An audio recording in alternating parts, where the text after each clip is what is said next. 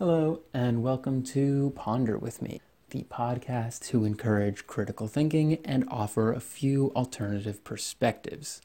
Today's topic, emotions. And like all topics, we will look back to move forward. Emotions are our adapted means of communication, which means they are what we used to talk with each other before language was developed.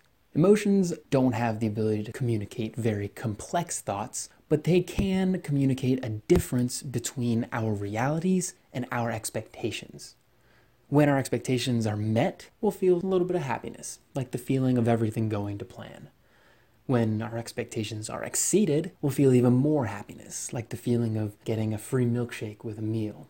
Happiness is a form of pleasure that is a reinforcement to you to do more of what you just did, because that was good for you.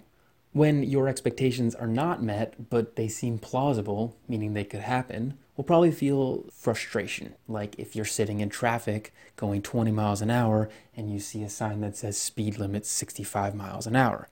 You know that you could be going faster, and these cars in your way are the only thing stopping you. Frustration brings about stress, which is our way of preparing to take action. In our traffic example, we would prepare to take action of getting around those cars. Unfortunately, driving up on the sidewalk during a traffic jam isn't necessarily the best plan. When your expectations are not met, but they seem absolutely impossible, we feel sadness. This happens when we lose a friend or a family member, or when we move cities. We're leaving behind the expected life that we could have had, the time we could spend with that friend, or the time we could spend living the life. And now we're moving on to something else, and our expectations can never be met ever again. Sadness often comes with mental pain, and pain is our brain's way of informing us that something is wrong. When it comes to physical pain, we're informed that something's wrong because cells are probably dying if we stepped on something sharp or touched something hot. For mental pain, it's more of a signal that something is wrong in your reality from your expectations. It's the reason that loss hurts, because you can't get that expectation back. When we feel emotions, we feel the need to communicate them as well. And our way of doing that is through catharsis, which means a release of emotions. Catharsis is the reason that we can see each other's emotions. Minor emotions are usually shown by facial expressions alone, a smile, a frown. Major catharsis, meaning major emotional expression, comes in bigger forms. For happiness, it comes in the form of a laugh. For frustration, maybe in a yell. For sadness, through crying. And we know emotions are our adapted way of communicating because we mirror each other's emotions.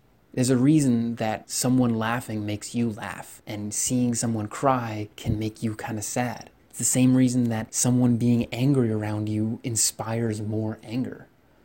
We pick up on the emotions that other people give out, and it affects us because we're communicating with them.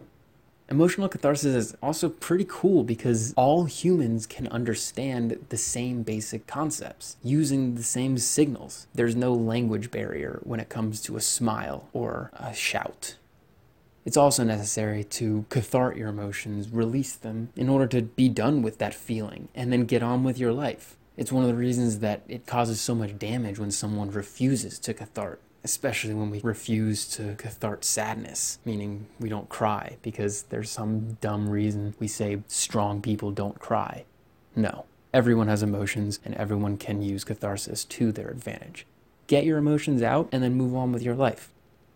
If you are dealing with a great sadness and you don't cry, eventually when you do decide to let it out, you feel fantastic afterwards, because you've completed those emotional thoughts with your catharsis and put them away, ready to start the next portion of your life. Now, when it comes to conversations with regular people, you and me, we use language and emotions. Although we've definitely elevated to using more of our words, our emotions still play a part. For instance, when you are trying to convey some sort of idea and other people are just not seeing it the way you're seeing it, you're probably going to feel some frustration. And that's because you can see it that way, so they can definitely see it that way too, because they're just like you. And a frustrated catharsis, especially one that seeps into facial expressions and tone of voice, it can turn into conflict. And remember, emotions are mirrored, so one person frustrated can lead to a room of very frustrated people. It's important to use your language to warn your audience or just inform them that your emotions are coming from your thoughts on an idea and they're not at those people. You could have an impassioned, emboldened speech where you use emotions to your benefit to get people to jump on with your thoughts.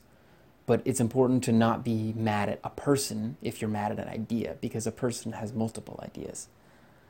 When debating with people, it's important to remember that you might not like the idea, but it doesn't mean that you don't like them.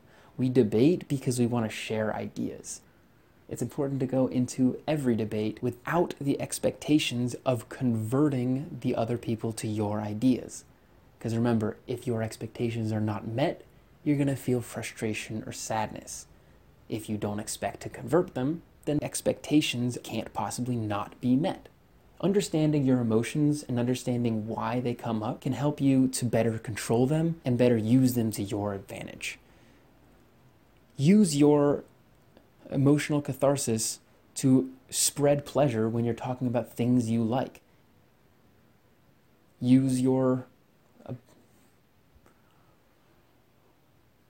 Remember that it's not just what you say, it's how you say it.